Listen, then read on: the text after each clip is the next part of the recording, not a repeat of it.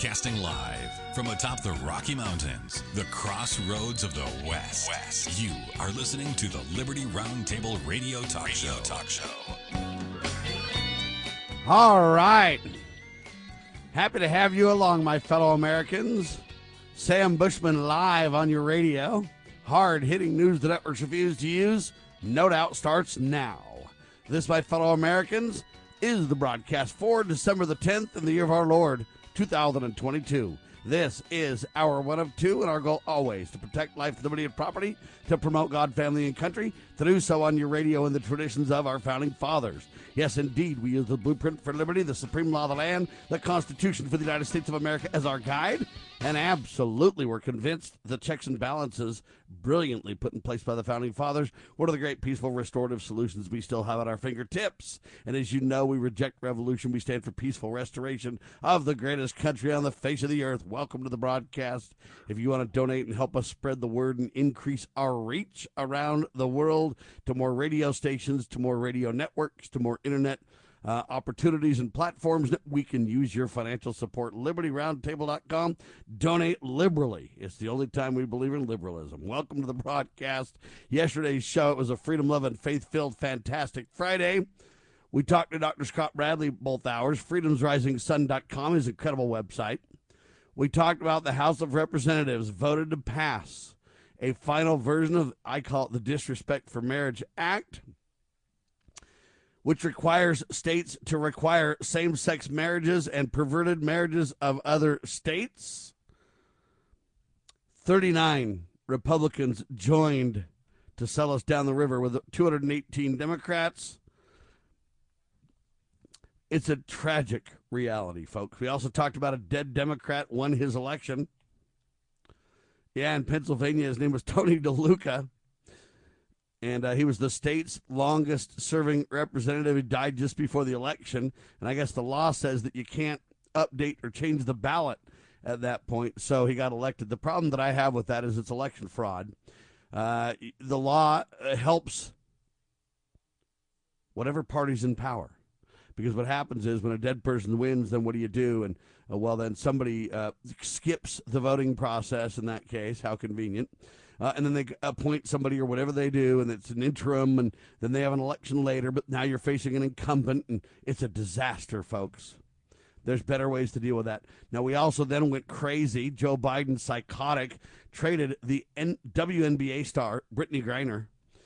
She was released in exchange for a notorious arms dealer, a guy by the name of Victor Bout, also known as the, quote, merchant of death. He's an international terrorist, and he's an international arms dealer as well. And it's just a tragic deal. Now, I'm sure that Brittany's friends and Brittany's family are happy Brittany's released, and I get it. But you know what? Why are we dealing with the Russians like that in the first place, in the middle of a so-called war? I know they claim we're not at war, or we are, well, we're funding war, but we're not at war. But say that you got these fiascos going on, but yet we'll trade with the Russians, but yet, hey, we'll let them get medicine and food and different things. And, you know, it's kind of like a war to the public, but behind the scenes, it's not really a war. Anyway, long story short, we left a Marine there who we should really be going after. What message does that send to the military? It sends a message that, you know what, we'll leave you behind and we'll get a WNBA star out. It was a Joe Biden's, in my opinion, scoring brownie points with the feminists or whatever. Brownie points with, anyway, I don't mean to attack Brittany. She's done nothing to me, but I just don't understand why we would leave our military there and, you know, et cetera. Plus, dealing with this country, why are we even going over there in the first place? If it's that dangerous for Brittany, you could say, well, she had some drugs, Sam. I understand. But when that happens, in my opinion, it's a minor enough offense. It's not like it was a hardcore drug. It's not like she was dealing in the country or anything of the sort. So why go after her? It was a political agenda. Okay, they were pretty smart. They got back their drug or their arms dealer. We literally looked like fools. What a disgrace. Second hour, we had on an incredible guest. Sam Bushman and Dr. Scott Bradley had the opportunity to interview Nan Su. And Nan Su is an investigative reporter and senior Asia correspondent for TheEpicTimes.com. And it was a blockbuster interview, if I do say so myself. Nan explains the latest moves by the Chinese Communist Party, the CCP, talking about how they're kind of backing off the coronavirus thing, but yet a lot of people died in this fire, and it's all kind of tied together. And we talked about the authorities in China are using the country's, quote, all-seeing surveillance apparatus to find those bold enough to, quote, defy them. And we compared that to what's happening in America, and Nan Su says it's not even comparable. And I believe Nan's right. But Dr. Scott Bradley and I documented how we are working on following the communist Chinese into this police state mentality. China is using big data to create a social credit score on all of their citizens, and they're working on that in America. This ESG stuff is disaster. We talked about these human rights organizations. It's called Safeguard Defenders is, I think, the name of the group. It reveals how there's 102 communist Chinese police stations around the world, and 4 of them exist in America now. Why would we allow communist Chinese police stations to run around the world and in our country, first of all? It's disaster. Believe it or not, China is establishing, quote, economic beachheads all over America. Believe it or not, they have facilities in 26 states, and they employ tens of thousands of Americans. And I guess the problem is, these economic beachheads aren't quite police stations, but when you've got police stations and economic beachheads in America, they're fixing to try to take over the world, ladies and gentlemen, using the economy as their turnkey idea. You say, what do you talk? Look, folks, 20 years ago almost, or maybe even a little bit longer, China talked about in the LA Times exercising the, quote, nuclear option. And that nuclear option, ladies and gentlemen, meant financial, not literally nukes. Okay? And they believe that they can bring America to its knees because of the debt that we have with the communist nation. Sadly, with our dishonest money going on for well over 100 years, jettisoning constitutional currency, they're probably right. Meanwhile, Chinese spying in the United States is at an all-time high. It has now become so, quote, widespread that the FBI is launching an average of 2, quote, counterintelligence investigations a day now. To counter the onslaught, FBI Director Christopher Wray claims. Wow. We find out, though, that the FBI is in bed with the communist Chinese because Greg Phillips and Catherine Engelbrecht literally tried to get the FBI to help them stop us from storing election data on communist Chinese servers via Connex, the company, and via Eugene Yu. And they mocked us and laughed at us. We proved it was true. Eugene Yu got arrested. Now they don't mock us too hard, except for they just kind of say, oh, is it really true? But the evidence is there. And now we find out, hey, we're being played by the communist Chinese, and our government's in bed with them. Yeah, we're not going to touch the Hunter Biden, Joe Biden scandals, but that ties directly, in addition to the Connex tie, in addition to these police station ties, in addition to, can I keep going on? Folks, we are selling ourselves out from within. We are caving to the communist Chinese to our detriment. Beware, be ready. Wow, there you have it. All right, our guest today, Mr. Chris Carlson, welcome to the broadcast, sir. Thank you, Sam. Without God, we cannot win. With God, we cannot lose. The battle for freedom is the Lord's, but we need to be engaged in that fight. Lieutenant Carl, for duty, sir. All right. You want to comment on any of the previous summary news? Yes. So I remember hearing Scott Bradley, when you were interviewing Nan Su yesterday, say that, well, we have some of the same espionage, internal espionage issues here in America. And Nan Su seemed to push back on that. He said, well, we still have the vote. Well, we really don't have that. But I agree more with Scott in his commentary yesterday than Nan Su. Nan Su obviously believes that we're a lot more free, and he's probably right. We do have a lot more freedoms and prosperity here. But the trend line does not let's be clear, though. Let's be clear about the discussion. I don't think Nan Su was pushing back saying Scott's not right. I think Nan Su's point is, yes, America's far down that road and it's a problem. However, Nan Su is merely saying that, hey, China is 1,000 times worse.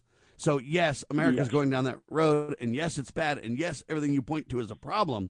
But let's be clear, it's not comparable in terms of the abuse. And I'll give you an example. Right now, I'm on the radio. Yesterday I was on with Scott and Nan Sue. Today I'm on with you. And I can literally say anything I want. And I'm not dead yet, and I haven't disappeared yet. But in China, I'd be gone in a second. And that's Nan's point, that, you know what, we have problems, and we're certainly going down that road. That's not debatable. And we're going down that road like at wicked fast speed. 90 mile north kind of an idea. Right. We're going crazy, but we're not even close to as abusive as the communist Chinese yet. And I think that's kind of Nan's point. So I think Scott and Nan are both correct when you look at it from the different perspectives and the comparatives being made. Chris? Good. Fair enough. Yeah. No, I'm kind of right where you are on that as well, Sam. I agree. Because we do still have the means, and we still do have the history and the tradition of freedom.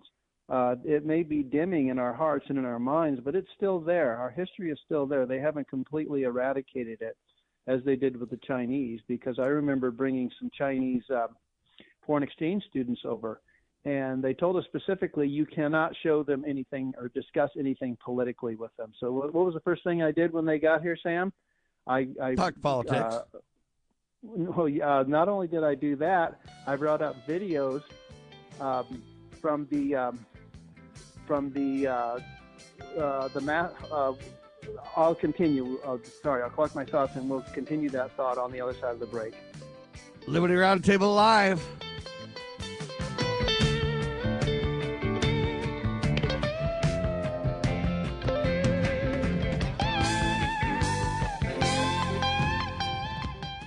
You know where the solution can be found, Mr. President? In churches, in wedding chapels, in maternity wards across the country and around the world. More babies will mean forward-looking adults, the sort we need to tackle long-term, large-scale problems. American babies in particular are likely going to be wealthier, better educated, and more conservation-minded than children raised in still industrializing countries. As economist Tyler Cowen recently wrote, quote, "By having more children, you're making your nation more populous, thus boosting its capacity to solve climate change.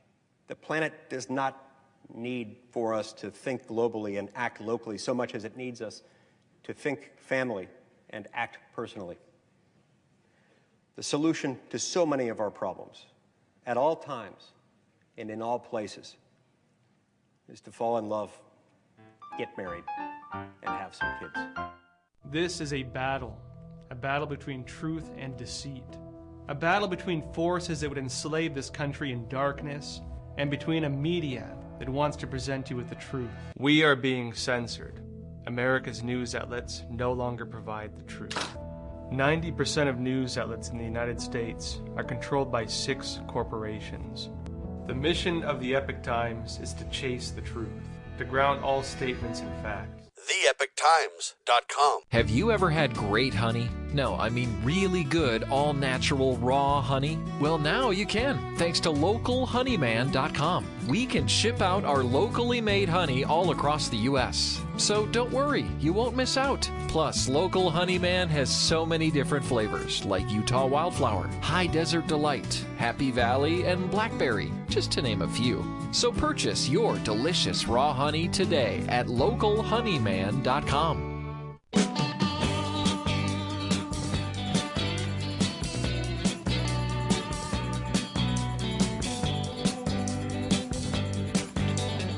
All right, back with you live. We're talking about the incredible interview with Nan Sue, Dr. Scott Bradley and I, talking about the communist nation of China. And the point is that, hey, we're not near as bad as China, but we're getting there. And I compared, really quick, Chris, to let you continue your comments, I compared Tiananmen Square and some of the abuses that are going on right now as people protest in China, COVID lockdowns, etc. I compared that to Charlottesville in the United States in January the 6th. We are getting very close and seeing smatterings of the same thing the communist Chinese are doing. It's not as bad in America, but we're certainly headed down the same road. We're just a lot of mile markers behind, Chris. Yeah, we still have access to that information. We have access to, Scott Bradley's To Preserve a Nation information on, our founding fathers and their winning the Revolutionary War against the most powerful nation in the world at that time, Great Britain. Tiananmen Square was the event that I had a temporary lapse of memory on last segment. But so they said, please don't discuss political matters with these Chinese foreign exchange students. So the first thing that we did when we got home was we went on YouTube and I showed them video images from Tiananmen Square, and they looked at it like, you're kidding me? This happened in 1989 in my own country? And I said, yeah, you need to be aware of this. Unfortunately, they didn't tell any authorities about what we did, but I thought that was important to know their own history, even if it was just a glimpse, and they've probably forgotten about it by now anyway. And we still have that information. We have our history of opposing tyrants and tyranny, and that is still bright in the minds and the hearts of most people that I know who are of a conservative mind. So yeah, there is still hope, and Nancy is correct.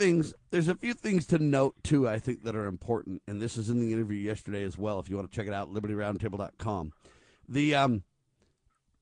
We in America have the supreme law of our land, and I know people are going to say, "Hey, it's dead" and everything else. We're going to talk about that coming up, but I'm telling you that we have the seeds of solutions in our form of government still. We don't have to have a mass exodus or a civil war, or a secede from the Union, or a constitutional convention, or we don't need any of those extreme measures. Because if the American people got involved enough, we could use the checks and balances to call a halt to their con game right away. They cannot do that in China. There's nowhere forward for them. And so we need to be very clear about, we still can make a difference. Yes, we're far down the road, and yes, it's problematic. I get it. But there's a big difference in the form of governments and the way, look, the communist Chinese will just track you down, kill you, take you out, make you disappear. Some of that's happening in America, but not near to the level. The FBI is certainly wanting for that agenda, but we can stop them, and we have the seeds for solutions. I want to be very clear about that. Yes. But you know what? When we're betrayed from the inside, that's the biggest worry. I'm not as worried about the communist Chinese as much as I am worried about being betrayed from the inside. So you have a headline to start this out, Chris. Nowhere to turn, nowhere to hide. We're being betrayed on every side. Chris? Yeah, I thought that was kind of a clever little jingle that I put together. And we are. And what I meant by that specifically in this edition of Liberty Roundtable, Sam, is that we can no longer depend on the Republican establishment to save us. In Joel Scows and in his World Affairs Brief, I know I go to that a lot because it's very informative and enlightening and hard-hitting. And, we can go to that now or we go to that later, but he basically outlines how in so many ways we are being betrayed by those who are supposed to be the good guys and who 22 years ago, Sam, I thought were the good guys. But I didn't leave the Republican Party 22 years ago. I recognized that they had actually left me. Amen to that. And let's talk about this kind of idea that you're mentioning about, hey, there's hard hitting, there's levels of understanding. And this is kind of one of the things that I'm really learning after being in this media business for more than 25 years and being involved in Liberty more than 30 years. I am convinced more than ever that, the reason that the conservatives are not successful is they don't work together on issues. And what happens is, based on your level of understanding and education about a given topic, the more educated you are, the more you want to jettison those who aren't with you. And I think that's a big, big, big mistake. And I'll give you an example where I learned this. There's this Liberty Village that they're creating in basically in the St. George area in Utah. It's actually in a place called Hurricane, as some would say. And it's a great, great project. It's probably a $50 million project. They've raised over $10 million already.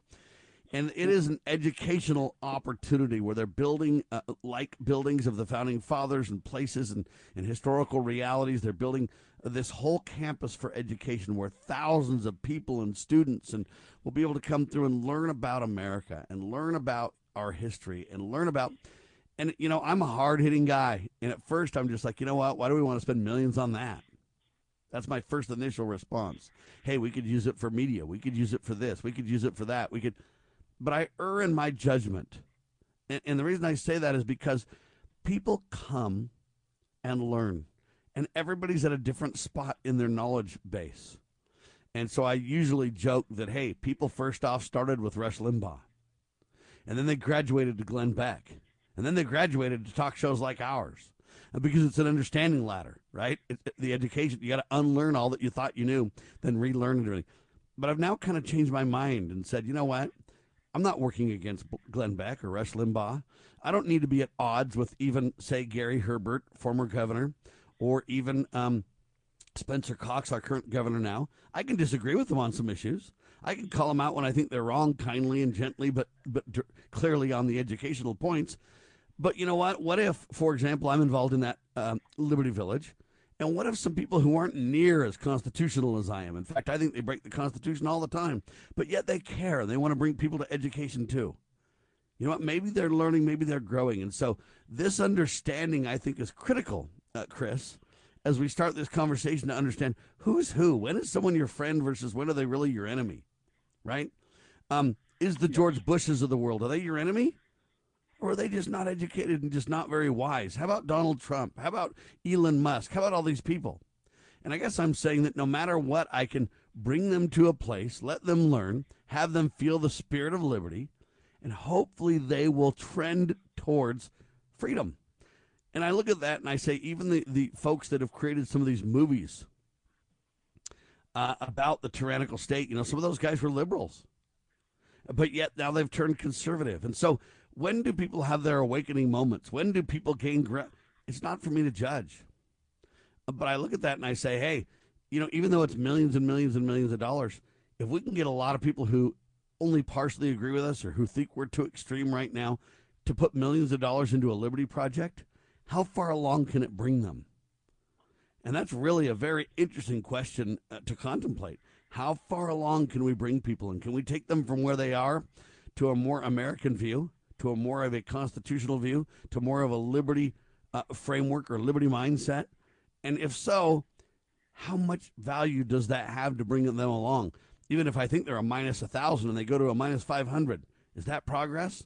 Well, some could be critical and say, not enough, it's not worth it. I might say, though, you know what? I'm not so sure. Because over time, do we swing slowly but surely more and more constitutional, more and more conservative? And yes, our enemies go more and more extreme the other way. But who's going to come with us is the real question. And you've got to meet people where they are, not where you wish they were, if you will. Chris? Yeah, it's interesting you bring that up. I'm engaged in an ongoing conversation with a coworker who is a self-proclaimed liberal, and you would think that we would not have much in common. And I really like this guy, and, you know, we work together a lot, so I thought it would be a good idea, you know, for us to, you know, find some common ground upon which we can agree. And it's amazing, Sam, that there's actually quite a bit upon which we do agree. It's a little tricky because there are certain things that I know that he's going to be 100% diametrically opposed to me on. But it's interesting. I think we actually agree on more things than we disagree on. And we're having delightful, intellectually stimulating political conversations. And it's wonderful. And I think before too long, he's going to be able to see things more from my perspective than he was before we even met. And this is a challenge that I'm going to undertake, and I hope it develops into a lifelong friendship that hopefully maybe will give him the information and the tools to maybe turn the corner enough to where he's squarely in our corner at some point in time. There you have it, and I bring that up not to cave on my beliefs. You know, I don't want to cave on my beliefs, and I don't really want to compromise a whole lot. But the problem is, the Founding Fathers had to compromise a lot to get the Constitution set up. You know, when do we compromise to our demise versus when do we compromise and it actually provides a way forward with civility? That's an interesting discussion and debate as well. But ladies and gentlemen, let's be very clear. There's nowhere to turn, nowhere to hide. We're being betrayed on every side. That's true. But the Savior was betrayed as well, and how did he handle it, huh? Who is purposely sabotaging power plants all over America? Let's talk about it on your radio. Exposing corruption, informing citizens, pursuing liberty. You're listening to Liberty News Radio.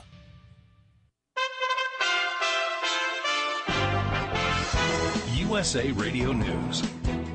Former President Donald Trump will not be appealing the ruling that put an end to a special master's review of material seized by the FBI from Mar-a-Lago. A federal appeals court recently ruled that U.S. District Judge Eileen Cannon was mistaken when she allowed a court-appointed outsider to review everything taken from Trump's property. The appeals court ruling officially took into effect on Thursday with no sign of an appeal.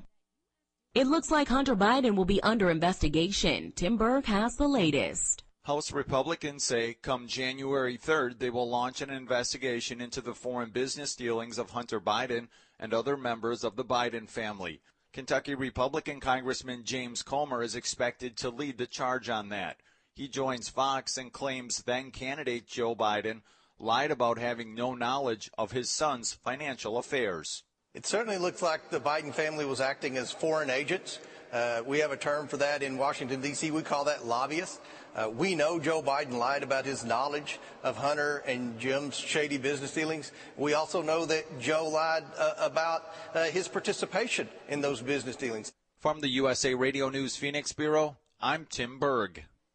Brittany Griner crossed paths with Victor Bout as she made her way through a United Arab airport on the heels of a prison swap, bringing the WNBA star back to the U.S. after months in Russian captivity. A video of Griner on a flight back to the U.S. shows the basketball star in good spirits as she returns home to her wife Cheryl. Talking to someone recording her, she said she's good and happy. Are you ready for one flight?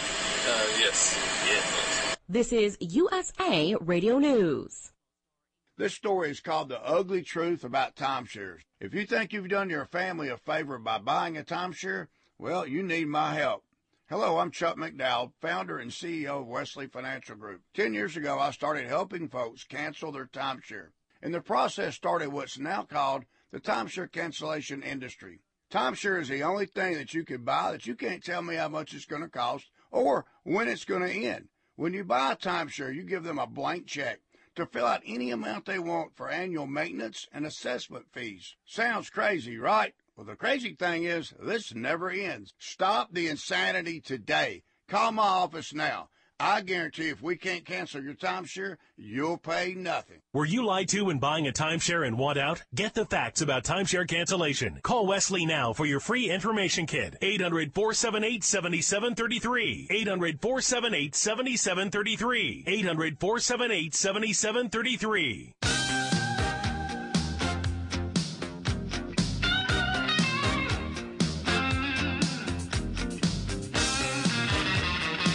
Live and on your radio, ladies and gentlemen, Chris Carlson and Sam Bushman. Who is purposely sabotaging power plants all across America? Chris, interesting topic. Dateline, North Carolina, sir. Yes, sir. So a week ago today, there was a power outage in Moore County, South Carolina, and 33,000 customers were affected by that power outage. And it's suspected that an individual or some individuals with firearms actually caused it, which is very interesting because I thought that our electrical grid was a lot safer than that. If you or I can, go over to a power transfer station and incapacitate it to the tune of millions, and they're predicting it will literally cost millions of dollars to get this grid back up with firearms, how vulnerable are we really, Sam? We are extremely vulnerable, ladies and gentlemen, because you got to ask, how do the power outages start? What caused them? They're all across America, though. You know what? This North Carolina example is just one example with firearms. Other examples are people are even able to throw things, oftentimes across fences, and cause power plant problems, etc. Our electrical grid is extremely vulnerable, ladies and gentlemen. I mean, even when you have somebody crash a car sometimes, knock down a power line or whatever, it can take out thousands just from that kind of stuff. It's extremely vulnerable, and we are in trouble. We've done nothing to harden it. The warnings about this have been going on for years and years and years and years, and everybody talks about it being a concern, but nobody's ever done anything about it. The only real answer, Chris, is to get rid of this centralized power grid the government's got us all on with tax subsidies, or government subsidies and tax, et cetera, tax dollars. We have got to, do this. I don't really see any good way to do it because the systems have been designed around this pretend cost, meaning, hey, it's very, very cheap. We can have these devices that just suck power big time, and we're going to be fine. Well, you know what? If we had gone with the DC power instead of the AC power in the very beginning, back in Ben Franklin's days and such like that, we would have a very different outcome in decentralized power now. But it was a power grab then. It's a power grab now. It's very dangerous on many fronts, Chris. Yeah, and I have taken action, and now I know what I'm about to say will be a little bit controversial with you because of how you feel about solar, but I have now officially have solar panels on the roof of my home. We're not completely hooked up because of supply line issues. We don't have all the wires hooked up, but within days, I will be completely independent as far as my electrical energy is concerned, Sam. Of course, I'm with solar panels on my roof. Obviously, I'm not completely and totally independent. Somebody could, for example, shoot up my solar panels on my roof. Let's hope that doesn't happen. But nevertheless, and notwithstanding, I am going to be able to be completely off the grid in a few days. So let's be very clear. Let's be very clear about a few fundamentals. I'm not against solar panel technology. I'm not against any of these technologies. I think technology is wonderful. What I'm against is that 90% or a significant a significant number of the panels are created from communist China. So you're buying communist-derived solar panels on slave labor, first of all. Yeah. Second problem that I have with it is you're stealing my tax dollars to get those on your roof. Unless I don't take the subsidies. Well, the temptation but you can't really not take the subsidies very easily, by the way. Right, yeah. Because all these companies are tapped into, and the way they sell and the way they deal with these panels are that way. Unless you install your own system and do it yourself, kind of a DIY, then you're, in this trap. So besides the fact that they're generated in communist China by slave labor, and besides the fact that then you got to steal my money in order to put them on your roof, I think the technology is wonderful. The problem that people don't understand is the second you really get solar panels not made by the communists and or pay for your own solar panels, it becomes cost prohibitive.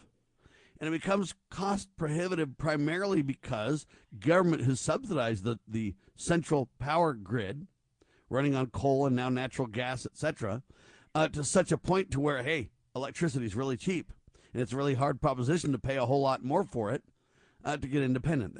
That's one issue. The last problem that I have with it is even if you get your solar panels, by law, at least in these cities that we have built up, you've got to be on the grid. You can't just take your solar panels and tell the grid to take a hike and leave. They've got you trapped. And so that's kind of the problem that I have with these scenarios is that, it's problematic on all fronts. And so I appreciate the technology. And I personally believe if the government would stay out of the technology and if the government wouldn't subsidize with our tax dollars the technology, I believe solar panels would have been here. Ways to get power from solar, from wind, from all kinds of other technologies would be much more ubiquitous, much cheaper, and we would have built appliances, and this is the most important component here. We would have built appliances and things that don't take near the power. And that's really the issue. And so I've got places where I play with solar panel and play with generators and play with all these alternative technologies. And believe it or not, I'm very savvy about them. I understand them well. And I'm just telling you that the cost of ownership isn't what people are taught to believe. You're comparing government-controlled grid with government-subsidized grid with government-subsidized solar panels. And they're trying to make you believe that one's better than the other. Why not let the free market battle it out then, ladies and gentlemen, if you're so confident? The answer is because it'll become very apparent very quickly that the only way to really reduce power consumption and power costs is to get the government out of it, Chris. No, we digress 100%. On the point, but that's something to really understand, folks. Right. Well, very, very well put, Sam, and I concur with everything that you said. And, people tell me all the time, well, it's going to take you 25 years to pay those off, to get your money back, not to pay them off, financially, but, to get your money's worth out of them. And my response is the investment is not intended to be paid off monetarily. The investment is for mere survival purposes when eventually this will happen in a neighborhood near you or near me, for example, because inevitably it will happen And I would like you, I know we talked about Frederick Bastiat a couple of weeks ago, and this really ties into something that he said, and I'd like to share that at this time, if you don't mind, Sam. Sure. Because as government becomes more oppressive and more unfair, you're going to see a lot of these sabotage attacks occur. Because just like Frederick Bastiat warned us over 150 years ago, he said, law is justice. And I defy anyone to say how even the thought of revolution, of insurrection, of the slightest uprising could arise against a government whose organized force was confined to suppressing injustice. He goes on to say, Sam, but make the laws upon the principle of fraternity, proclaim that all good and all bad stem from the law, that the law is responsible for all individual misfortunes and all social inequalities, then, and this is the important part, then the doors open to an endless succession of complaints, irritations, troubles, and revolutions, unquote. And I believe that a lot of what happened in Moore County, North Carolina, that we've been talking about, is a result of people becoming so frustrated with the tyrannical nature of government that they perpetrated this act of sabotage. And I believe you're going to see that happen a lot more, Sam. And that's because government has become an end-all, be-all to a lot of people. And when that government does not meet their expectations, then they get angry. And it's because government has gone way beyond its bounds, as you and I both know and we've talked about extensively. And we're going to see a lot more frustrated people, vigilantes, going out and perpetrating these acts of sabotage the more government promises what they cannot deliver. And they should not promise, and they don't have any power or authority for a lot of these things. Plus, they don't have the money. But I would say this: there's many theories being bantered about regarding these power plant attacks all over the country. It's not just in North Carolina; it's all over the nation. There's been many of them. You just don't hear about them on a day-to-day basis. But I'm convinced it either might be that people are frustrated with the government, as you say, but I personally believe this viewpoint, which is the following. And some would say, Sam, you're speculating. And my response is, we don't know what caused it at this point, or we don't know who or why or how or what. So any theory or any viewpoint is speculation at this point, right? But I'm convinced across the country, especially when they say, yeah, we used firearms to go ahead and do this. I think that what they're trying to do is blame it on the right wing. The right wing loves guns. The left wing hates guns. So the right wing must have done it there. But I believe right now in the lame duck session, I don't know if you know, but Joe Biden just came out promoting more gun control. And I believe that they're using this to help foster the gun control. Not only are people dying because of guns, but your power grid is absolutely defenseless against that evil gun. If you get rid of guns, your power grid will stay up, people. So you got to get rid of your guns. And so I believe personally it's a bunch of left-wing whacked out activists that have used guns to attack the power plant to go ahead and show us how dangerous things are so that everybody gets more and more and more in fear. They love that fear. They love that unsettling feeling of, oh my gosh, we've lost control, because that lets them take power. And I believe they're using guns to then blame it on the right wing, to then use this right now in the lame duck session to help Joe and the lame duck thugs to go ahead and try to violate more of our God-given gun rights. So I believe that's kind of at the core of it. That's my opinion, to which I'm entitled. But there's a lot of debates of how. But, folks, it doesn't matter, okay, what the motive for the power outages are. The fact is we're incredibly vulnerable, and we need to do something to protect ourselves from these problems, Chris. And I think there's several ways. The one, you can start to learn to reduce your power consumption. That's got to happen, whether you believe in climate change or not. And the reason it's got to happen is because your solar panels cannot provide enough electricity consistently for you to live normally without the grid, Chris. Cannot do it. Well, we shall see. You know, in another year, you know, after having gone through the winter and the spring, summer, and fall, I will give you an official report on how my solar panels performed. We'll no, see. You won't know because you're hooked to the grid, and if you ever need power, the grid will give you power that you don't otherwise have, and so you won't really know unless you disconnect yourself from the grid. It'll be reflected in how much I pay on a monthly basis.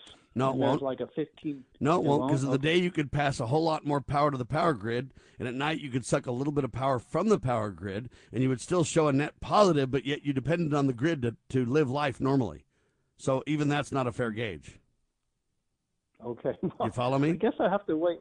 I guess I have to wait for a power outage, to test that theory. Yeah, but it's got to be a long power outage, enough to prove the point day in and day out for weeks, or it's got to be long enough to really know. See, what I'm saying is in the day you can give, I'm going to use numbers. Let's say you give 100, and I'm using these numbers because I don't want to get into a debate about electricity usage. It's complicated. But let's say that you submit 100 to the power grid.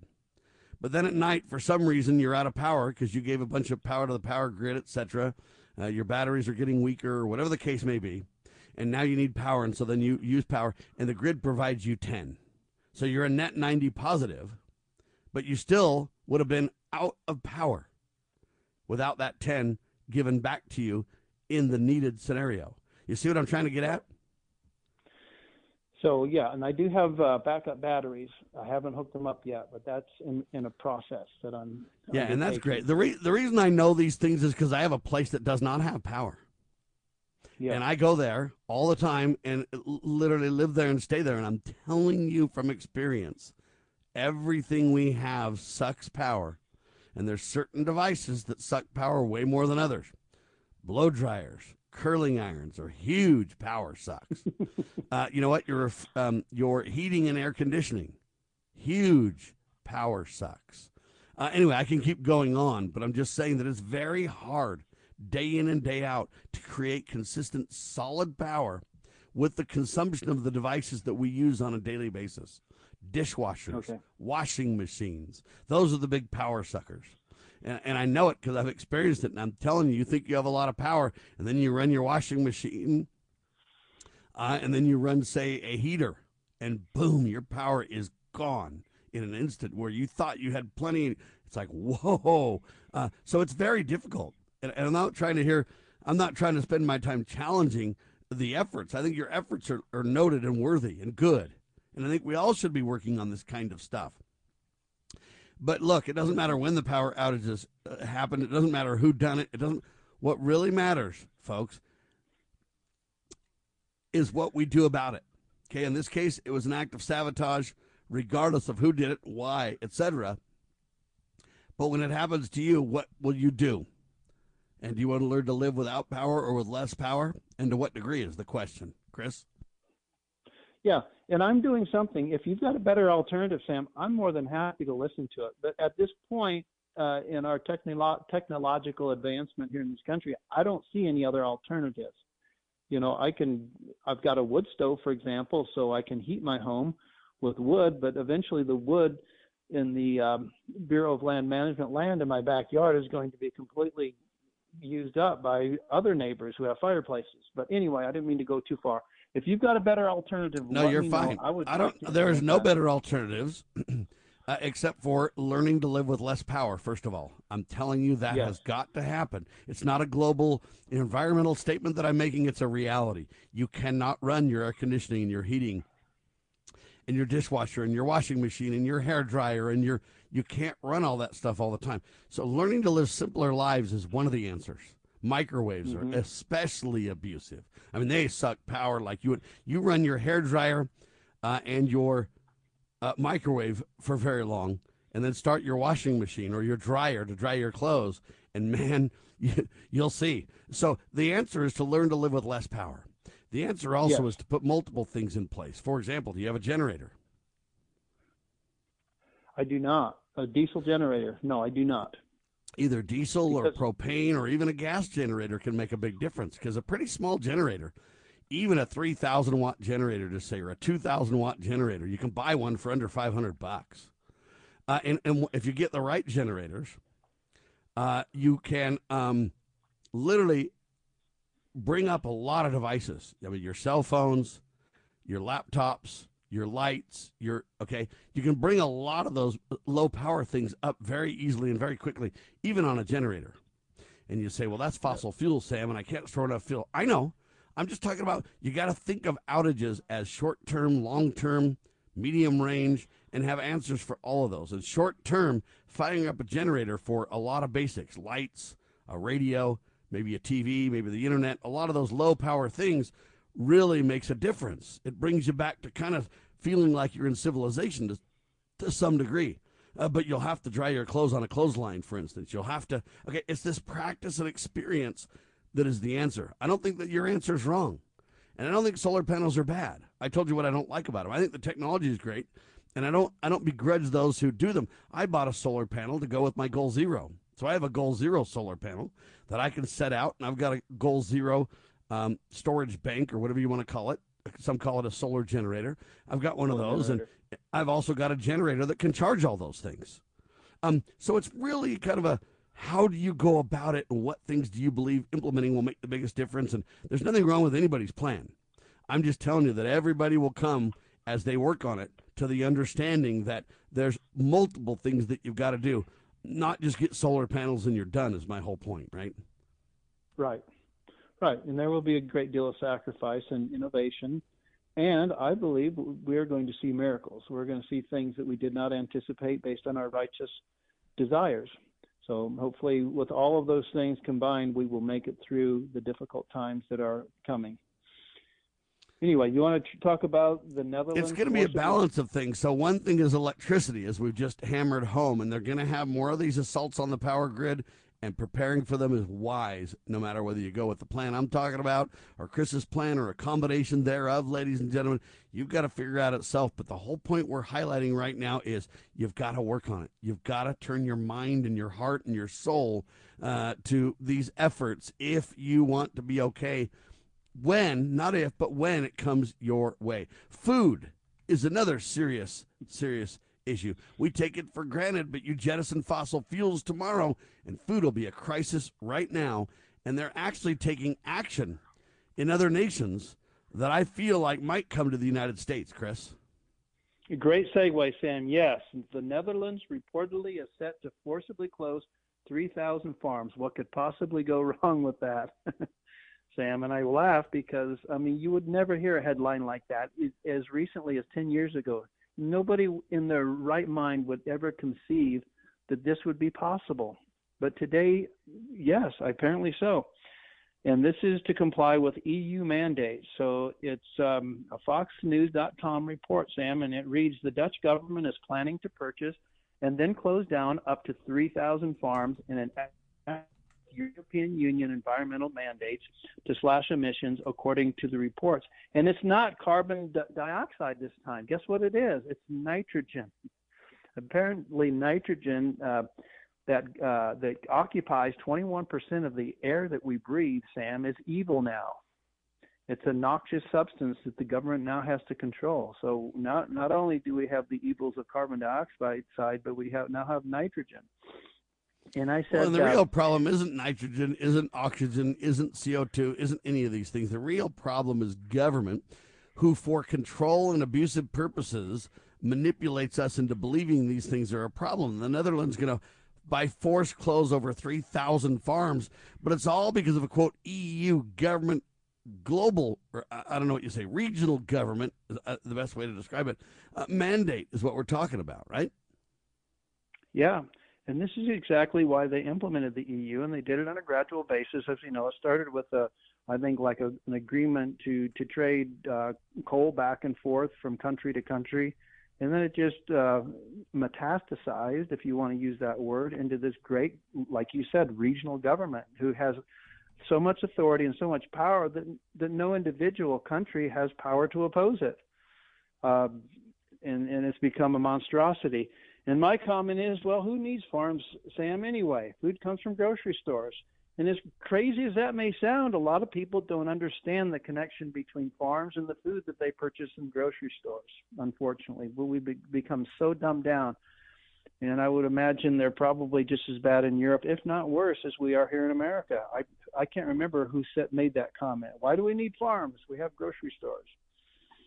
Anyway, continuing, the article says that farmers in the Netherlands will be offered well over the worth of their farms in an effort to take up the offer voluntarily. So what they're going to do is the European Union, either that or the Dutch government, is literally going to offer them more money than the market would offer them to purchase these farms. And who wouldn't jump at that opportunity? Woohoo! Now these farmers can retire in comfort, and they don't have to work another day in their life. And my comment on that, Sam, is this is why central banks are evil, okay? Without central banks printing fiat currency, this would never be possible. In order to undertake an undertaking of this financial scale, normally if you had gold and silver as at least backing the local currencies, the government would literally have to increase taxes in society at large in order to accomplish such a gigantic feat. And there would be pushback on the part of the citizenry. But because we now have a fiat currency-based system in every country around the world, with the exception of 3, they can pull this off, and nobody even recognizes the loss of their spending power through inflation. Excuse me. So that's just a sideline. So and they'll probably get away with it. Well, again, governments can get away with this temporarily. But what happens when evil government strikes at the food supply, strikes at the power grid, strikes at all these things? What happens inevitably is people suffer, people starve, people freeze, people get too hot and die, and death is what will be the result of these government meddlings. You can get rid of 3,000 farms. You can get rid of coal-fired power plants. You can do all these things, but the long term will be more and more and more disasters, more and more and more outages, more and more. And then what the government will do is say, by golly, this is horrible. What they've done is created the Hegelian dialectic against us. And what they'll say is it's horrible. What you need is more government, because we can take care of you. We can make sure that you can eat and stay warm or stay cool, or we can, et cetera, et cetera. That's what they're driving for. And they know the only way to do that is to take away the infrastructure, which they're doing one line item at a time. Hey, let's attack the coal power plants. I know it'll take us decades to get done, but eventually we'll get there. Let's eventually, you know what, give these farms. So now there's a headline that talks about rebel farmers say they can't stay in business with the current regulations against them, etc. Chris, and this is how government does this. Exactly. And it's all about resources, all about limiting resources, as you said, because then they can bring us to our knees, and we always gravitate towards government as the source of that solution. And another thing that the article mentions, Sam, that is very telling, is that of all the nations in the world, the second greatest exporter of food products is the Netherlands. Believe it or not, as small a country as they are compared to all the other countries, they're the second greatest exporter of foods, and I assume that America is probably number 1. So that explains why they're targeting the Netherlands, because they produce a lot of food over there, and good enough. But that's all going to change when they shut down these 3,000 farms, and it's going to be tragic. Initially, it'll be fine. They probably won't even notice it for a week or two, but then after that, it'll be too late to do anything about it. So. And then they go on to say in the article, the farms targeted for compulsory purchase are located near environmentally sensitive areas, according to reports. And my comment on that, Sam, is I'm guessing these environmentally sensitive areas are not in China or in India, where the nitrogen pollution problem is much worse. I'm sure glad that President Donald Trump got us out of the Paris Climate Accord. That was the best 70-day period of my life. And I say that kind of tongue-in-cheek because he only got us out of that for 78 days. I don't know if you remember us talking about that previously. Too bad the smartest man in the world, and I'm referring again to Donald Trump, didn't just point out that an international body, either here or abroad, has no constitutional or moral authority to regulate naturally occurring atoms like nitrogen from existence. Ladies and gentlemen, there you have it. We've got 1 hour in the can. The second hour coming up. Sam Bushman, Chris Carlson with some very hard-hitting topics straight ahead. You are listening to the one and only Liberty Roundtable Live, LibertyRoundtable.com. Donate liberally. Every penny will allow us to grow and put our content on more platforms and tell the tale of liberty. We are truth tellers on your radio. We declare this nation shall endure. God save the Republic of the United States of America.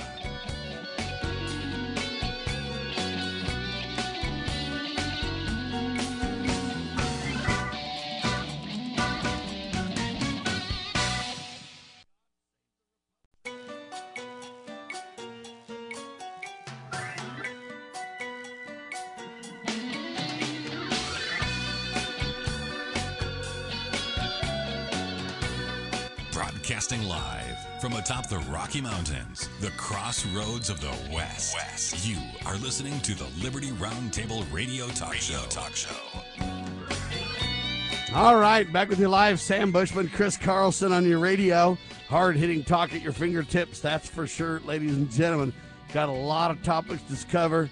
Not near enough time to get her done, but we're taking the world by storm, and we're doing it. The Netherlands ready to forcibly close 3,000 farms to comply with an EU mandate, ladies and gentlemen. EU farmers, though, they call them rebel farmers. They are they're called rebel farmers, is what I find fascinating. EU farmers rebel against these. They call them WEF, World Economic Forum regulations, ladies and gentlemen. The question is, will liberty prevail? And I think the answer is liberty will not prevail. And I say that sadly. And I don't think that liberty is on the death nail forever.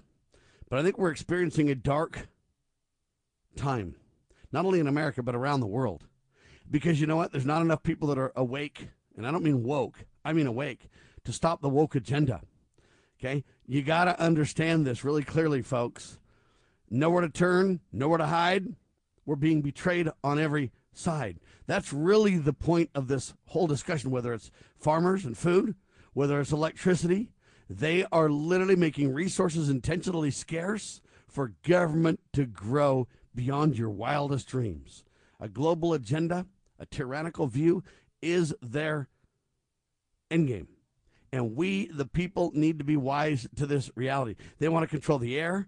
They want to control the water. Yeah, all resources up for grabs. And now we have a Google Earth reality check. This is very interesting to kind of highlight what's going on here. Chris? Yeah, so this is from our good friend Darren Beatty from Revolver.news, and we've talked extensively about January 6th and the irregularities, if you want to use that euphemism, surrounding the official government facts that they want us to believe about the January 6th so-called riots or insurrections. But this deals with a little different sideline from the actual activities that went on in the Capitol at that day. It deals with 2 pipe bombs, and this was not extensively reported, but it was reported, and I think they kind of quieted down on reporting about these because there are some irregularities about the 2 pipe bombs, one planted outside of the RNC, the Republican National Committee headquarters, and one planted outside of the DNC, the Democratic National Committee headquarters. The interesting thing about the one that was planted outside of the DNC national headquarters is that it was there in open view to people walking by or sitting on the park benches there for 17 hours, Sam, presumably unnoticed. Now, if you believe that, I've got some oceanfront property in the state of Utah to sell you. I saw a photograph of the bomb that when it was discovered, presumably at about 1 o'clock January 6th, the afternoon of January 6th, which was about the time all the activities in the Capitol were going on, excuse me. So there's a lot of information here. So Darren Beatty starts the article off by saying if members of Congress were serious about solving January 6th, they would get very specific now in their oversight request. What were the names of the Secret Service agents who were tasked with sweeping the entry and exit door areas outside the DNC headquarters? And this bomb, by the way, this pipe bomb was literally feet from some access doors in the back of the building. And then they talk about there's a parking deck that was literally feet from. And I've seen the photographs. I know you don't have the advantage of seeing those photographs that are very revealing.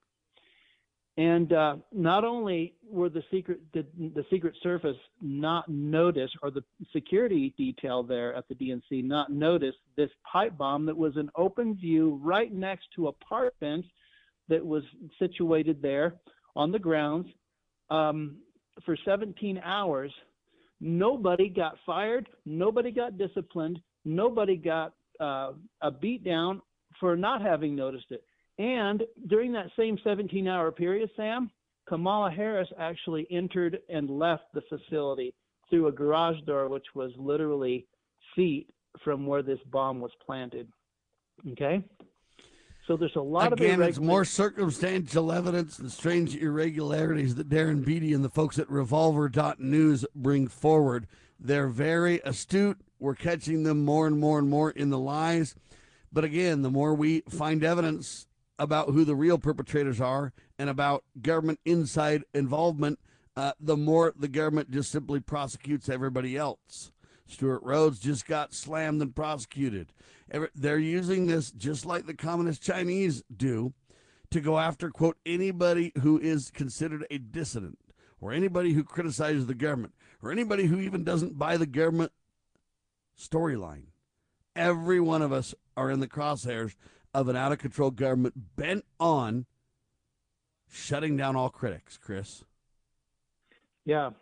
And nobody's talking about how this device was able to exist in open view to the general public. People, and this was one of the busiest days, January 6th, and the night previous, for that matter, was one of the busiest days in Washington, D.C. at that time. There must have been thousands of people passing by.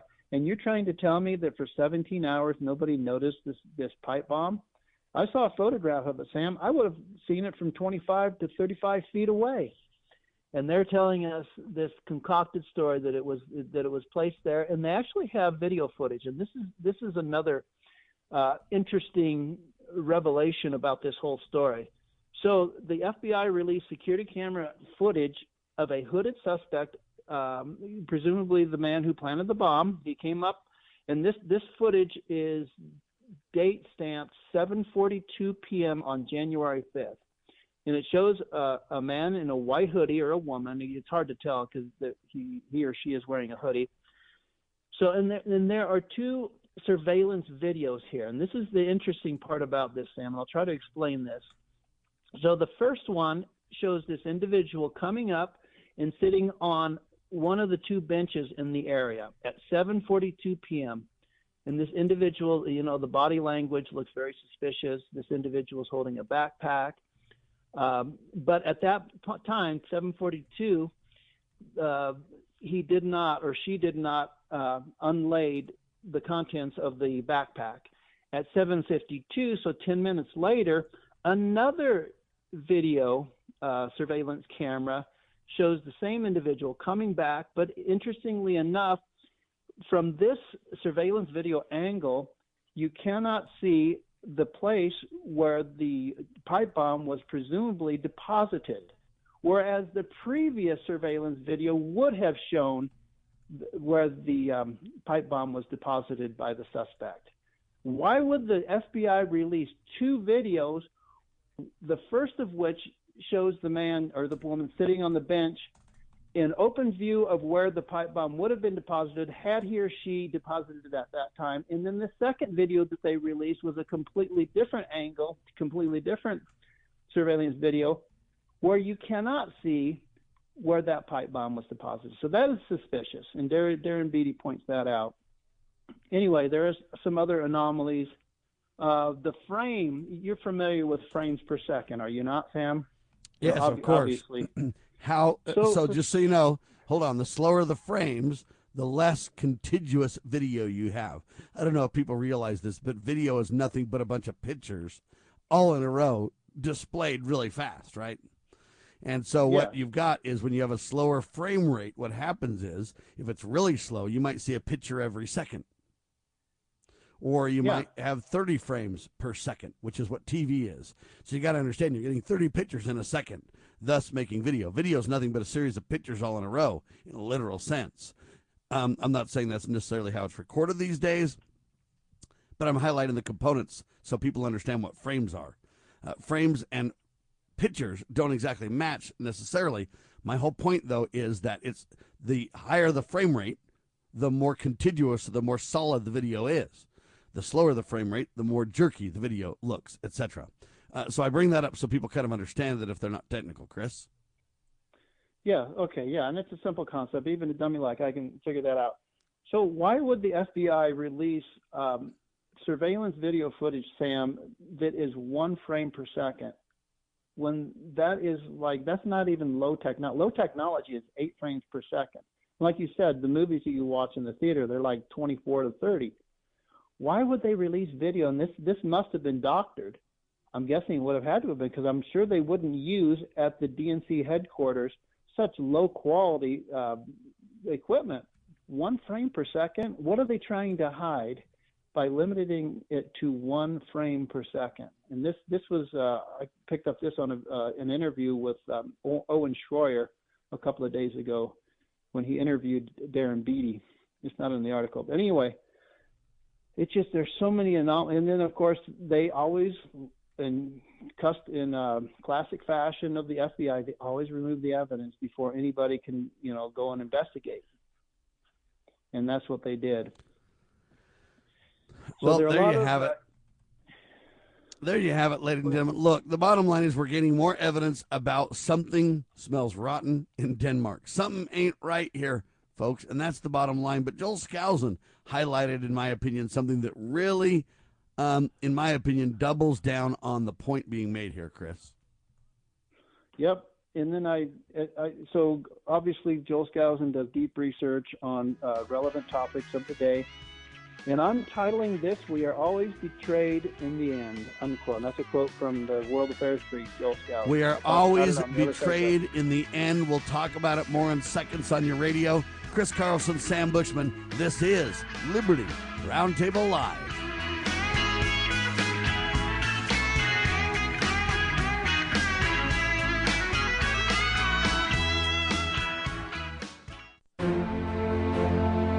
Foundation for Moral Law is a nonprofit legal foundation committed to protecting our unalienable right to publicly acknowledge God. The Foundation for Moral Law exists to restore the knowledge of God in law and government, and to acknowledge and defend the truth that man is endowed with rights not by our fellow man, but by God. The foundation maintains a twofold focus. First, litigation within state and federal courts. Second, education, conducting seminars to teach the necessity and importance of acknowledging God in law and government. How can you help? Please make a tax-deductible contribution, allowing foundation attorneys to continue the fight. You may also purchase various foundation products as well at morallaw.org. Located in Montgomery, Alabama, the Foundation for Moral Law is a nonprofit, tax-exempt 501c3 founded by Judge Roy Moore. Please partner with us to achieve this important mission. morallaw.org.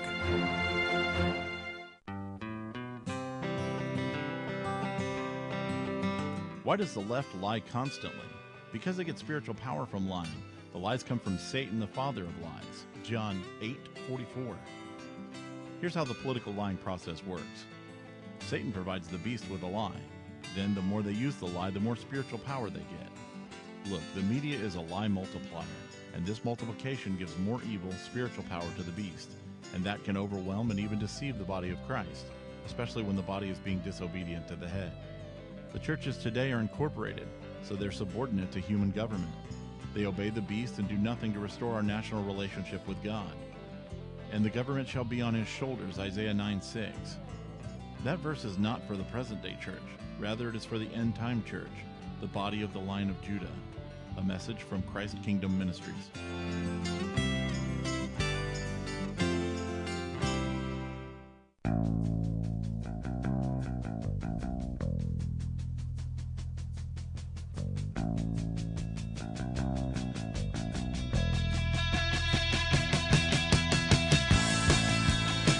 All right, Chris Carlson, Sam Bushman on your radio talking about, listen, we're always betrayed in the end, ladies and gentlemen. Joel Skousen highlights that quote, and I think that's what we're seeing on so many fronts, whether it be the farming issue, whether it be the electricity issue, whether it be this pipe bomb and these other scandal issues.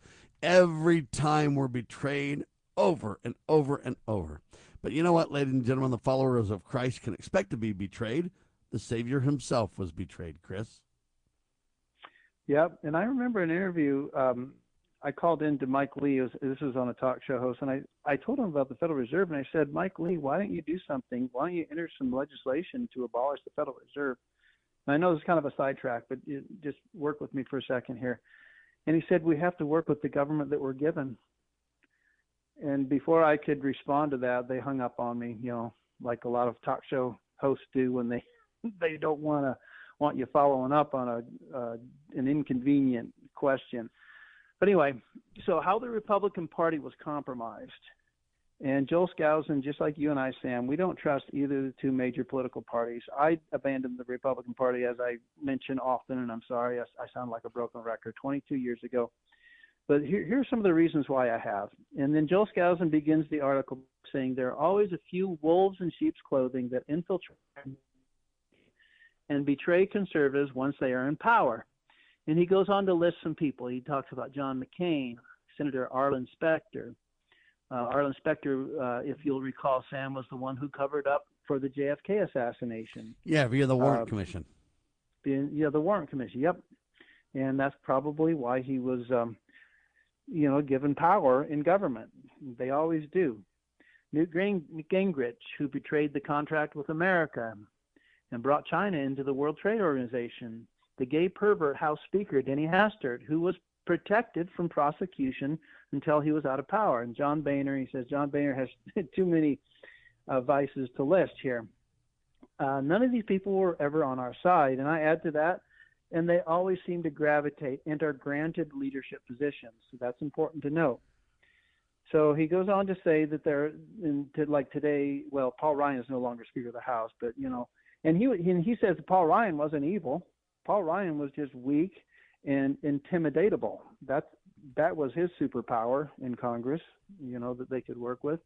And then now we're talking about Kevin McCarthy because, he'll be up for Speaker of the House now that the so-called good guys have control of Congress, the House specifically. He's trying to play both sides, but he's going to do some good things. Now he lists 5 things that Kevin McCarthy has promised to do if he is elevated to the lofty position of Speaker of the House. And I'll mention those. And they are good things. He's going to, number one, he's going to kick Adam Schiff off the Intelligence Committee for lying about Trump and Russian collusion. Well, that's a good thing, right? Number two, he's going to investigate Hunter Biden. He promised to do that. Now, whether or not he does that, I have my doubts. Number three, he's going to end proxy voting so that members have to be present to vote. I'm not really sure how that's going to make a difference. Number four, he's going to undo the IRS hiring of 87,000 new agents. None of these things are going to happen, Chris. They're not going to happen. And even if you get rid of the 87,000 new agents, all you're doing is bringing back the IRS to previous announcement of 80,000 more agents. In other words, you still got the behemoth clown organization that's unconstitutional and criminal in its intent. Its judge, jury, and executioner, Lois Lerner, still lives on without prosecution. So even if you roll that back, Chris, I appreciate that, but it's not even close to the answer. It's not even close to making enough difference to even matter. Right. And that's my response. And I'm going to add to that. Why not do things like this, Sam? Why not? I know I'm preaching to the choir. Why not return us to a constitutional monetary system? That would make a difference. Yeah, and by the way, that's the only thing that will really make a long-term difference, because if you leave that in place, the fix is in time no matter what you do. Right, yeah, you don't get rid of the root. It's like hacking away at a tree thinking you're killing the tree. You cut a branch or two off, think, aha, now that branch will never obscure my view. Well, trees grow new branches all the time, or dandelions or whatever analogy you want to use. And then to finish out that thought, I said, why don't we enter legislation to defund every unconstitutional program in the government? And then other things that are pretty obvious. But yeah, a lot of this discussion comes down to we live in the real and teach to the ideal discussions that I've had with so many people. I agree we want to do all those things, and I would stand for them. But America's not ready to do that. If I abolish the IRS tomorrow, the Americans would be like, hey, how do we fund our government? And they'd vote the IRS back in right now because we're not educated enough, and we're not dedicated enough, and we're not committed enough to make a difference. And so when Mike Lee says, hey, because we got to deal with the government we're given, that's a little bit of living in the real versus the ideal. His point is, I can put it in. Rand Paul and Ron Paul put in abolish the Federal Reserve, even forget abolishing for a second. They even put in auditing the Federal Reserve. Let's just take a look and make sure the accounting's right. And no one would even go for that. Rand Paul put a penny plan in and said, hey, let's cut a penny from government expenditures. We got to start somewhere. Let's try a penny. And everybody laughed at him, mocked at him, jeered him, and ignored him. And he got none of that, none either. So to some degree, I don't think Mike Lee is dismissive of your point as much as he's saying we live in the real. And right now, I've just got to fight the onslaught. Hey, I want to roll back the 87,000 new IRS agents they just put in place. I can't really think of, and Republicans are joining Democrats everywhere. We're always betrayed in the end. So 12 Republicans joined Democrats, Chris, to pass a gay marriage bill that would allow lawsuits to be filed against organizations unless you're a special church or the special eked out privilege for the few. The rest of us are under assault with this latest abuse. Some are saying we got to roll that back. Well, good luck. Because when the House passed the final version, 39 Democrats. Republicans. Democrats and Republicans and what are they, right?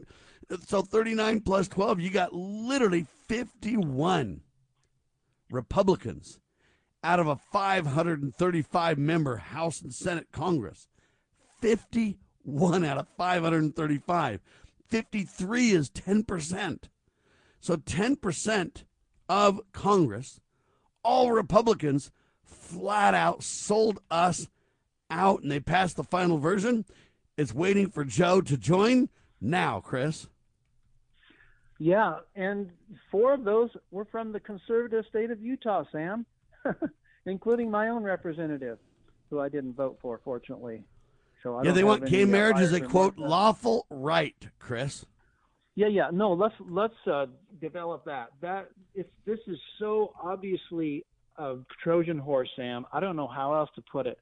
And the Church of Jesus Christ, and I hate to diss on the church that I'm a member of because I love the church. I'm a member in good standing. I never thought I'd come to a point where I would be this critical of the church of which I'm a member, but they backed it 100% because of one last-minute provision that protected 501c3. And he goes on about that. Let me read his comments. Voted for it mainly because the leadership of the Mormon Church came out in approval, having bought into the fig leaf of protection for, quote, religious liberty, unquote, provided by a last-minute amendment that only covered tax-exempt churches and no one else. It doesn't protect the members of the church. If for example, if I own apartment complexes, tough beans for you, buddy. Yeah, and there was a bill in the state of Utah. I think it was like 8 or 9 years ago, something like that. And the church backed that, where it forced people to rent their apartments to people that they may feel spiritually uncomfortable renting them to, homosexuals, lesbians, etc. And the church backed that. And I had a conversation with a gentleman. I have people call me all the time because they either listen to the program or they know that I do a lot of research. And he says, well, the church was just covering its bases. And my question to him to counter that was, well, doesn't the First Amendment protect the church? Isn't that sufficient? Isn't the constitutional recognized right to freedom of religion, shouldn't that be sufficient? And he said, oh, yeah, I guess it should. See, people don't think these things through, Sam. It just frustrates the heck out of me. And these are intelligent people. They're not dummies. Well, that's true. But when you look at it, Mike Lee tried to put greater religious protections in there. And again, they flat out rejected Mike Lee entirely. They jettisoned his extra religious protections. They went with his very thinly veiled, will give churches 501c3 special privilege. But later, the 501c3 status will be challenged if you don't go along. So it's going to be used as a whipping tool to force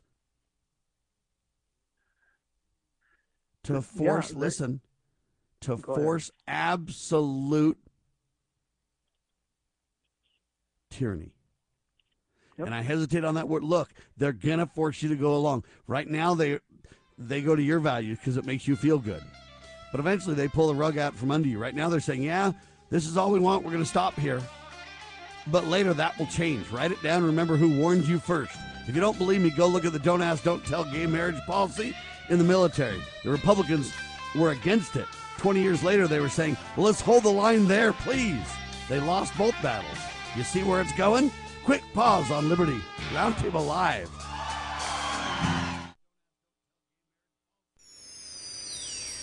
Proclaiming liberty across the land. You're listening to Liberty News Radio.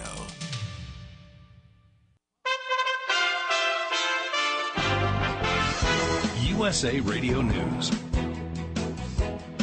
A judge has dismissed charges against former Republican Michigan Governor Rick Snyder over the Flint water crisis following a state Supreme Court ruling from earlier this year that said indictments delivered by a one-person grand jury were valid. Hundreds of thousands of Flint residents were exposed to lead-tainted water when city managers who were appointed by Snyder switched Flint's water source to save money amid a budget crisis. 9 deaths were linked to the crisis. Snyder, who was charged along with 7 others, was the first person in Michigan's history to be charged for alleged crimes committed on the job. After committing to refusing to accept the results of her race if she lost, Republican Kari Lake has filed a legal challenge she's threatening in the aftermath of losing the Arizona governor's race. The Biden administration is accusing Russia of moving to provide advanced military assistance to Iran, including air defense systems, helicopters, and fire jets, part of deepening cooperation between the two nations, as Tehran provides drones to support Vladimir Putin's invasion of Ukraine. Brazil is officially out. Brazil, the favorite to win this year's World Cup, is out of Qatar 2022 after losing to Croatia in Friday's dramatic quarterfinal. It had looked as though Neymar had won it for Brazil after he scored a stunning solo goal in extra time. But Croatia broke Brazilian hearts with a last-gasp equalizer. From the USA Radio News Washington, D.C. Bureau, I'm Victoria Idoni. This story is called The Ugly Truth About Timeshares. If you think you've done your family a favor by buying a timeshare, well, you need my help. Hello, I'm Chuck McDowell, founder and CEO of Wesley Financial Group. 10 years ago, I started helping folks cancel their timeshare. And the process started what's now called the timeshare cancellation industry. Timeshare is the only thing that you could buy that you can't tell me how much it's going to cost or when it's going to end. When you buy a timeshare, you give them a blank check to fill out any amount they want for annual maintenance and assessment fees. Sounds crazy, right? Well, the crazy thing is, this never ends. Stop the insanity today. Call my office now. I guarantee if we can't cancel your timeshare, you'll pay nothing. Were you lied to when buying a timeshare and want out? Get the facts about timeshare cancellation. Call Wesley now for your free information kit. 800-478-7733. 800-478-7733. 800-478-7733.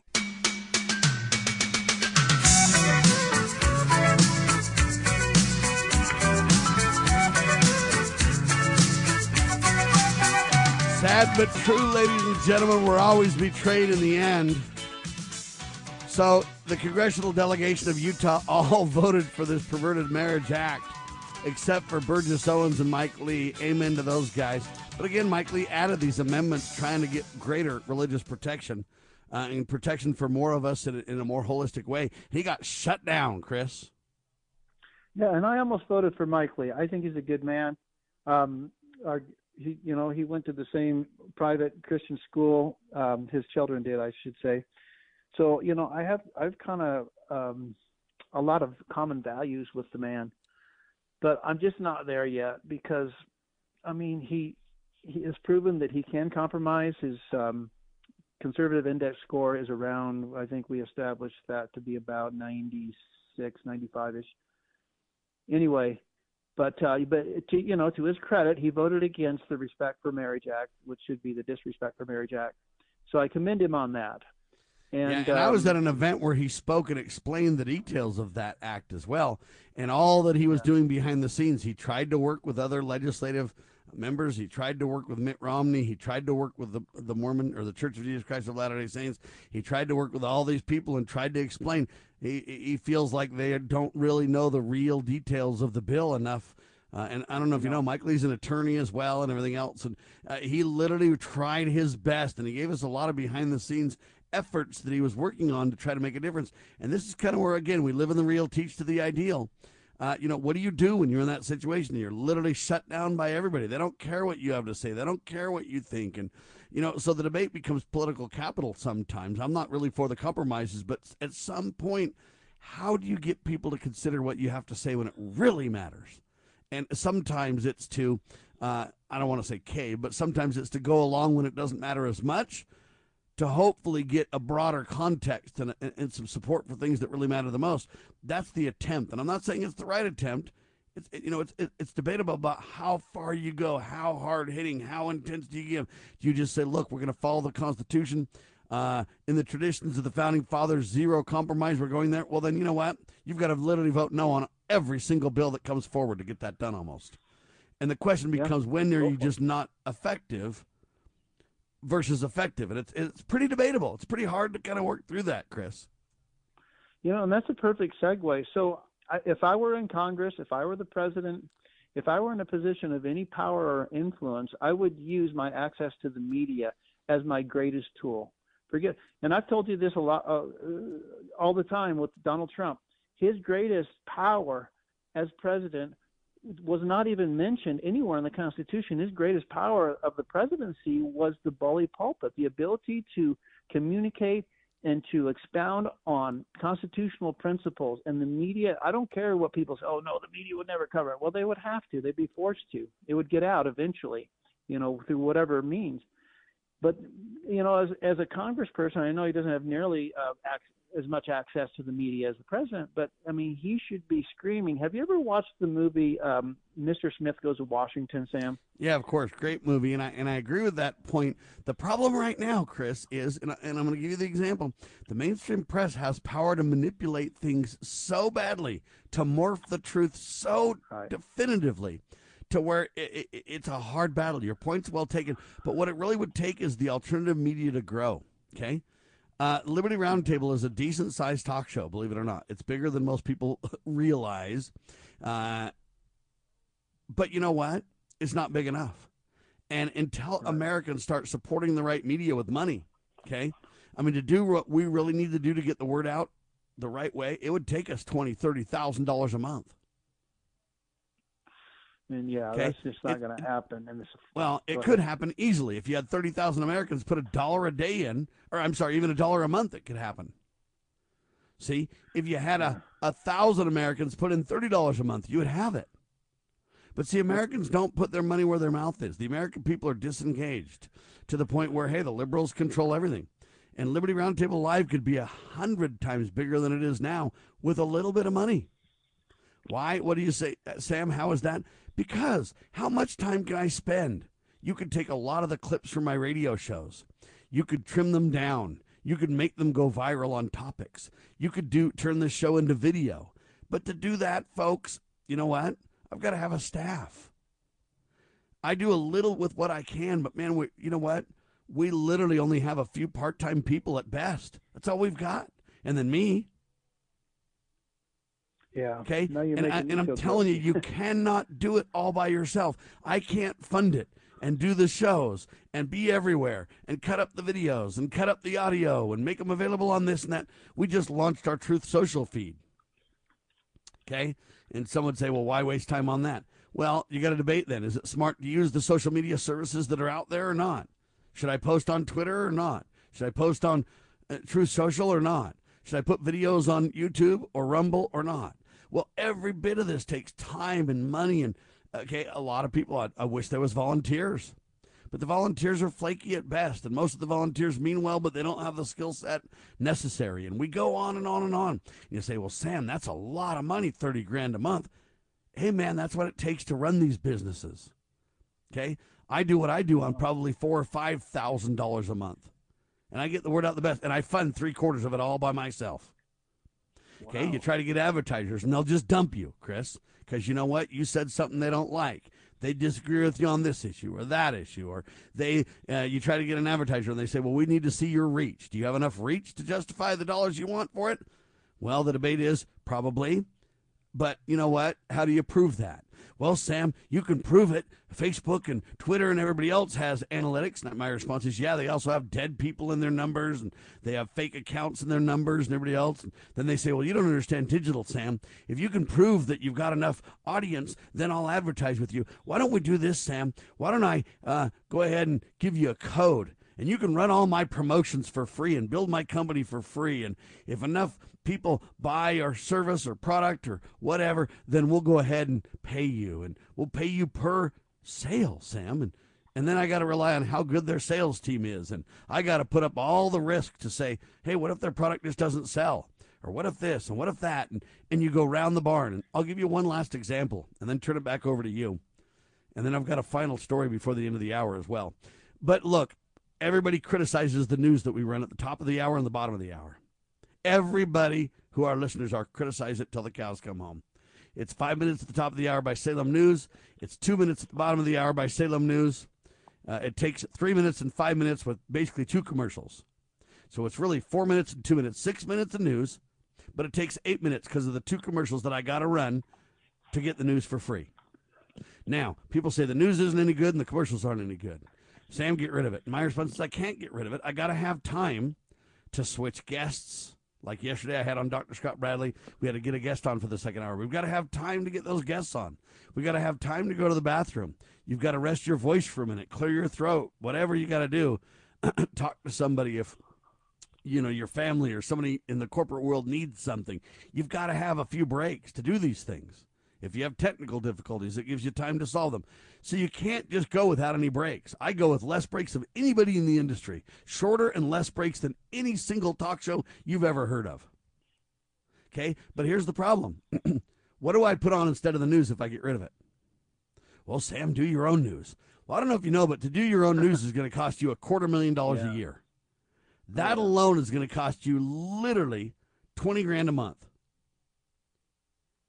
25 grand a month is probably more like it, but say 25 grand a month. Why do you say that, Sam? Because you have to produce news 24/7. That's why. And you say, well, Sam, can't you produce like 10 news feeds and then, you know, play them a couple of times, rotate them and stuff, so overnight you don't have to have somebody? Yeah, you can. Sure. Totally. But you can't have one person do the news 24/7, can you? No, Sam, you can't. Okay, do I got to have 2 people? Well, 2 people still can't do it 24/7. They wouldn't get any holidays. They'd have to work on every single holiday, right? They'd have to work on the Sabbath every single Sunday. Because if news breaks and you're not on it, you're not a real news service, folks, right? So the problem is everybody turns you off if you don't have real news. Okay, so now if we do news 24/7, let's say we got to have 3 employees at the least. Because if one gets sick, you've got 2 to shoulder the load. If one quits, you've still got 2 while you hire a 3rd person. But while you're hiring the 3rd person, you still got to do 24/7 news. So you got to have a minimum of 3 people to do it. How much are those people worth? $50,000 a year? Okay, let's say you say, well, let's get 5 people that are part-time. Fine, 5 people at $25,000 a year. It's $125,000 all by itself. And you haven't paid for any of the technology now either, have you? See? Yeah, or Social Security taxes for those employees and all the other right. So taxes. $25,000 a year per person becomes, you know, probably 35 or 40 by the time you pay all your government taxes. So now $40,000 a year times 5 guys, it's $200,000. See, you got to have money for technology. That's what it takes. Now, me and Joel Skousen, believe it or not, tried it. We got a funder, and we did it, and we ran news for about 1.5 years, and it was good news, and it was going to grow. But we couldn't find any sponsors, except for the one funder we had, who eventually said, I just don't have the money to keep it up. I think there's better ways to spend my money in the political world. Well, I disagreed with him because I think this is one of the most important ways. But again, how do you argue with the funder? I mean, he can just say, well, think what you want, Sam. But, okay. And then our news guy passed away. Will Grigg was the main news guy that was doing it. We had a few others that were helping, but then he passed away. So now I got to find another news guy that can do it. And that'll do it for a cost we can afford.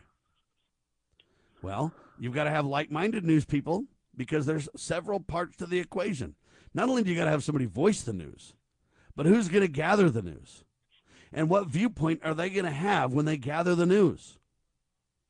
So you got to have somebody like-minded enough. You got to have somebody, a good enough writer, to quickly whip out news day in and day out consistently. You got to have somebody who's really good at taking complicated stories and boiling them down to their salient points. You got to have somebody good enough to understand liberty in America and the Constitution and freedom and really the landscape that we live in, or you get snookered and your news is as bad as the last news you just dumped. So now you got to find 5 guys like that that'll whirl into work part-time for not much money.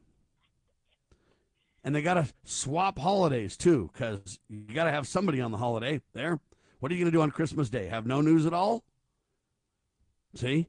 And so it's very, very tough. And unless Americans put their money where their mouth is, there ain't the money. Sam can spend $5,000 a month and get a few people to help and end up spending probably $3,500 for himself and a couple of people helping him with the rest. And he can keep it alive because he's got a day job and he works his butt off all day long every day. And he puts his money where his mouth is. But if nobody else does, or if only a few people do, it ain't going to get it. So anyway, I digress. We digress on news. I agree with you that Mike Lee and others should use the media more effectively. But I'm explaining to you why they don't, because it can't get the reach that we need. Why? Because the money ain't there to make that reach happen, and the consistency isn't there. And that, my friend, is the problem. All right, listeners, you've got your marching orders. Go to libertyroundtable.com and push the donate button. And even the few bucks I get, believe it or not, half of the money I get from other people are under distress, meaning somebody wants to give me money and other people in their spheres oppose it, right? Even the money that I get's under contest half the time. And so I'm not begging for your money, folks. I am hoping we can expand this and make it a team effort. I'll feed and fund my family myself. But I do believe we all got to participate in this. And I put literally hundreds, thousands of hours into this in addition to the money that I put in. Do you realize I've been on the radio more than 25 years? And it's literally been anywhere from 2 to 3 hours a day the whole time. So it's 12 to 15 hours a week for over 26 years. Do you realize that's way more than like 15,000 hours? And that doesn't take any of the preparation into account, does it? Okay, this is a super, I agree with you that the media is so all-important, but not enough Americans agree.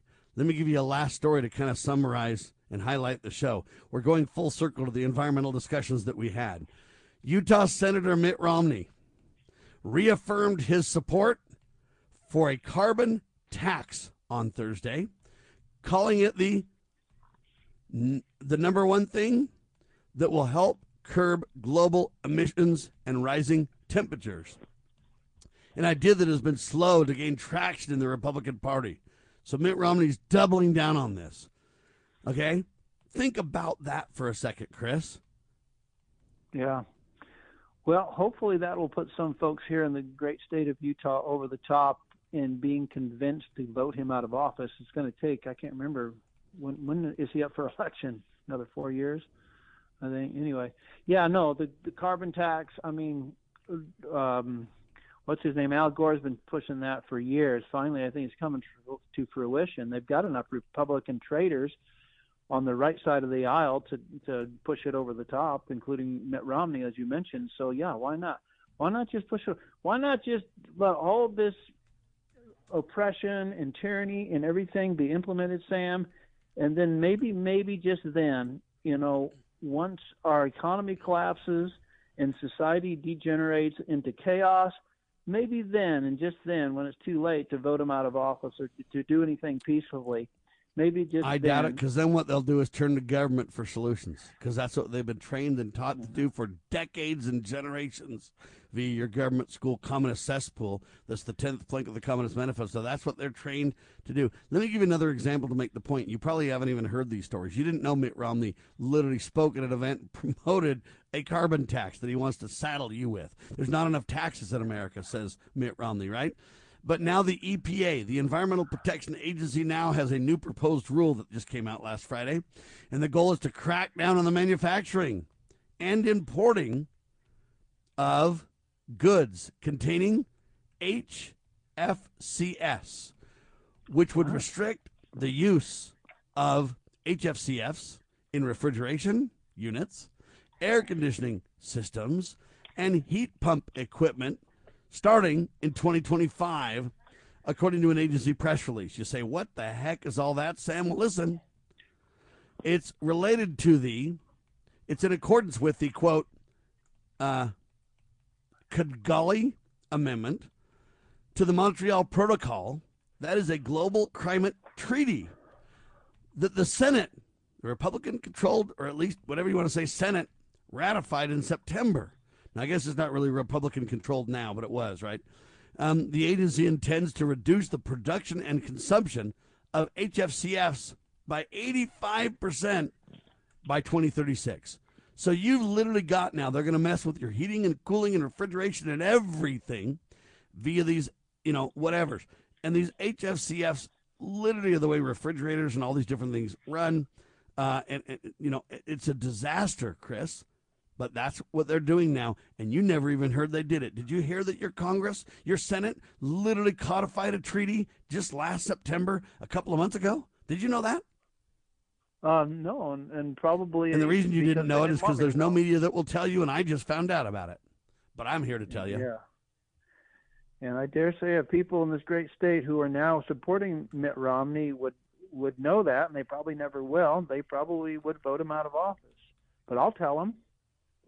I'll tell 2 people today because I'm going to go out and do some work, and I'll come in contact with people. So I guess that's the only way we're going to get this news circulated is through word of mouth. Besides your show, of course. Yes, and that's the problem. Word of mouth isn't fast enough or consistent enough. By the way, HCFs are hydrofluorocarbons is what they are. Yeah, that's what I do have a chemistry endorsement, so I should have known. Yeah, hydrofluorocarbons. Okay. Well, we did away with Freon, 30 years ago? Freon was the evil of the day 30 years ago. Yeah, it's a commonly known refrigerant. Remember, they attacked other refrigerants before. Now they're attacking these. So really, it doesn't matter what refrigerant you use. Eventually, they will attack it. Yeah. They're all bad. Those in air conditionings and okay, it's the same thing as fossil fuels. It's the same thing as air and water, and everything is polluted. The whole pitch is, hey, this is a problem to you. To save you, turn to government. To save you, we're going to force government controls and regulations and this and that on you. And every time we move closer to tyranny. Mitt Romney in Utah, literally the ball carrier. And Americans are all cool with that. Hey, let's reelect him is what they'll do next.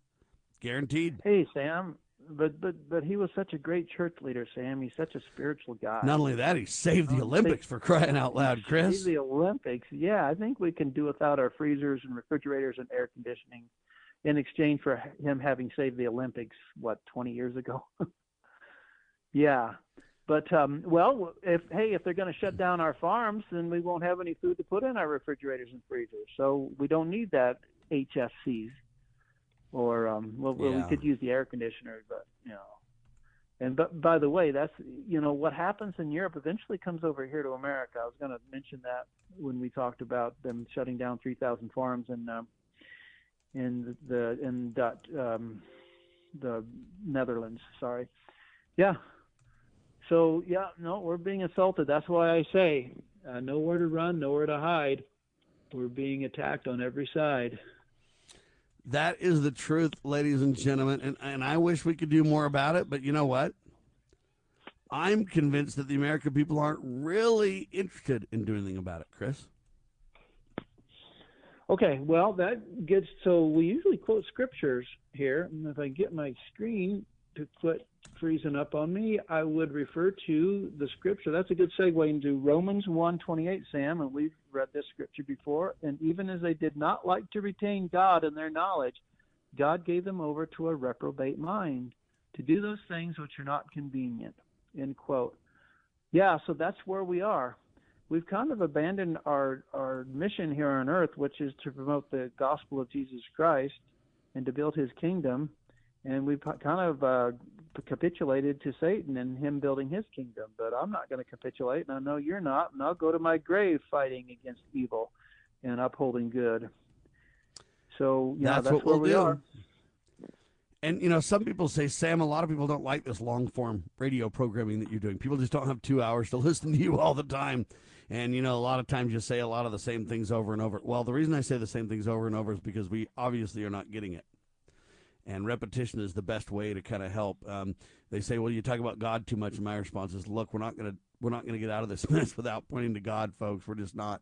Okay? And I bring a lot of these things up, and the solutions are simple, and I hammer them home because I believe that the Word and the Word of God and the teaching of true principles is greater than the sword, ladies and gentlemen.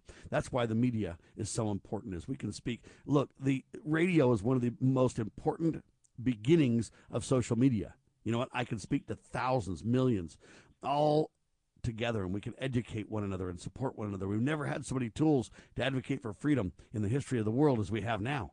But the problem is so people say the long-form programming is a problem, Sam. Fine, we're working on short videos now, too. I'm doing videos now once a week or so that are less than 10 minutes that highlight the most important issues of the day, whatever they be.